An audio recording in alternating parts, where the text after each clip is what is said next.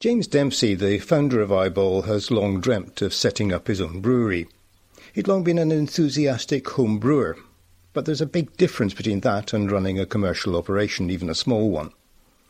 He started developing the idea for his business at home in Portobello on the outskirts of Edinburgh, creating the designs for the cans he would use, working on a range of recipes for the beers, or rather a range of lagers he brands as lager but not as you know it. What allowed him to move out of his home was support from a business team at East Lothian Council, which initially found him suitable premises.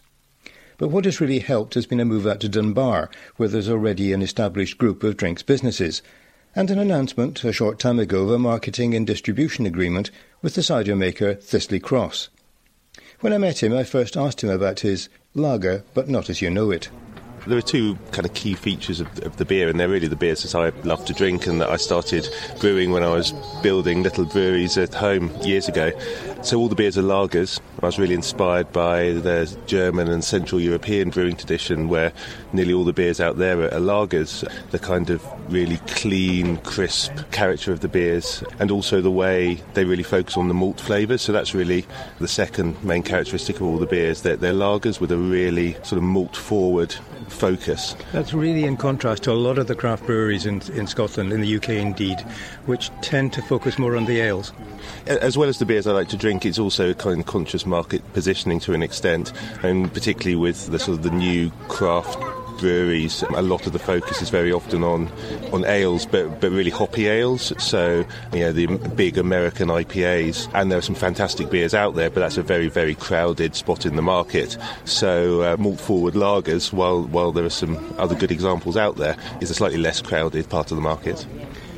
Now, you set up a brewery of your own. It's not as though, like others, you're actually getting somebody else to do it for you. Why?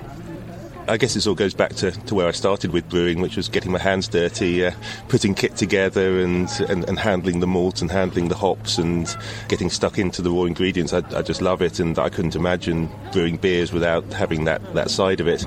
Also, going forward, we really want to innovate with the beers that we're producing, and just felt that having the kit on hand, on site, just gives us the ability every day to go into the brewery and look to do things differently. So, it was the obvious way forward for us. So what you're doing, presumably, is you're doing small batch brewing as opposed to large batches which have to be always consistent. Consistency in each product line is very, very important for us. So with the brewery that we've built, we do have very good controls from that perspective, but it is small batch brewing. So the brew length in our kit is 1,000 litres at a time. It gives us the ability to switch around from beer to beer pretty quickly. And you're delivering them in cans as opposed to bottles? Yeah, that's a new development for us. We did start out on bottles originally, but we've really seen in the last 18 months to 2 years cans start to take over, particularly the craft scene. And personally, I absolutely love cans as a way of delivering the beer. It's a bigger canvas for showing the design of the beer. I think it looks great. The feel of the can in the hand, absolutely love. And it's got some practical benefits as well as a lower CO2 footprint for having cans rather than bottles. They're lighter, they're easier to stack and transport. They don't smash either in the box or in a bar. So absolutely love cans. Yeah, but how do you can them? You haven't invested in a canning facility out in Dunbar, should you? Not yet, but it's one of the advantages of the progressing craft beer scene in Scotland and the UK is that facilities are developing to allow us to package in that way. What we do is we use one of the companies that have mobile canning lines, so they bring it into our brewery and then we can our product in the brewery using their kit, and then at the end of the day they wheel it away again, and that has the great advantage that we never have to let the beer out of our site either. Actually, there's a story in that. I hadn't heard about that kind of facility before. So you're out in Dunbar and you formed an association, I believe, with Thistley Cross.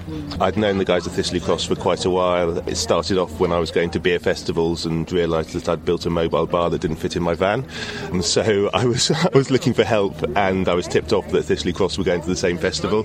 So I gave them a begging phone call asking if they could take some of my kit, and they very kindly agreed to, and from then on they've just been fantastically supportive, helping me out, moving kit around, giving me advice, and that relationship just started to grow. And when I was looking for a site to build the new brewery, I was talking to them, and they'd recently consolidated all their operations on one site and had some space. So they had some space, yeah. They had some space, yeah. And they said, come and have a look and see if it's suitable. And we kind of went from there, really. Yeah, because you originally had a plan to go a bit closer to Edinburgh, to Kirkensey. I mean, I live in Portobello, so I was looking for kind of local premises. I was based in Kirkensey for about 18 months or so while I was developing the business, and so I was potentially going to set up the brewery there, but the site I was in just wasn't suitable. But it was very important for me in the end to remain in East Lothian, because I'd developed a very good relationship with East Lothian Council and the organisation that they'd set up to support food and drink producers, so it made sense for me to stay in East Lothian. Not only that, you've actually formed a much deeper relationship now with Thistley Cross, because just within the past few days, weeks, you've signed up a formal arrangement with them in terms of sales and marketing. Absolutely. So we kind of realised that we had a lot in common, and there were some complementarities there, so which allowed us to take things a bit further than me simply being on their site. We signed a 5-year sales and distribution arrangement whereby Thistley will manage all the sales and distribution for Eyeball products. That's going to take a lot of responsibility, weight off your shoulders, really. To this point, I've been pretty much doing everything myself and got the business to a certain point, but I needed more resource essentially to allow the business to grow. And what this allows me to do is to have in place a sales and distribution organisation without having to grow it organically, which is obviously a big upfront investment for any new business. And it also takes a lot of time. Absolutely. Plus, you add that to the obvious expertise that the Thistley team have. It was just a fantastic arrangement for Eyeball. So what are your ambitions for your business?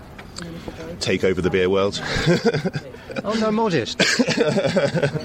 It's a business that started off small and is growing organically. We've got a certain size brew kit, which is at this stage the capacity is moderate out in Dunbar, and we're looking to grow that over the next year to 2 years. So it's to grow the business as fast as we can while sort of remaining true to our roots, which is small batch craft lager brewing, and see where we go. I mean, in the immediate term, we're going to be focusing on our core markets in Scotland. But that said, the partnership with Thistley offers other opportunities as well. They already distribute UK wide and exporters too, and export markets are growing, and it's something that's a real focus in Scotland at the moment, is the promotion of Scottish food and drink abroad. So that's absolutely something that we'd look to get on board with as soon as we can. The deal with Thistley Cross will undoubtedly save him considerable time and money when it comes to Eyeball's future expansion. His next tasks will be to increase the output of the brewery, but also to build a team which will allow the company to grow. As he's already admitted, he's a hands-on person, but he's fully aware that can't continue if the brewery is to be a long-term success.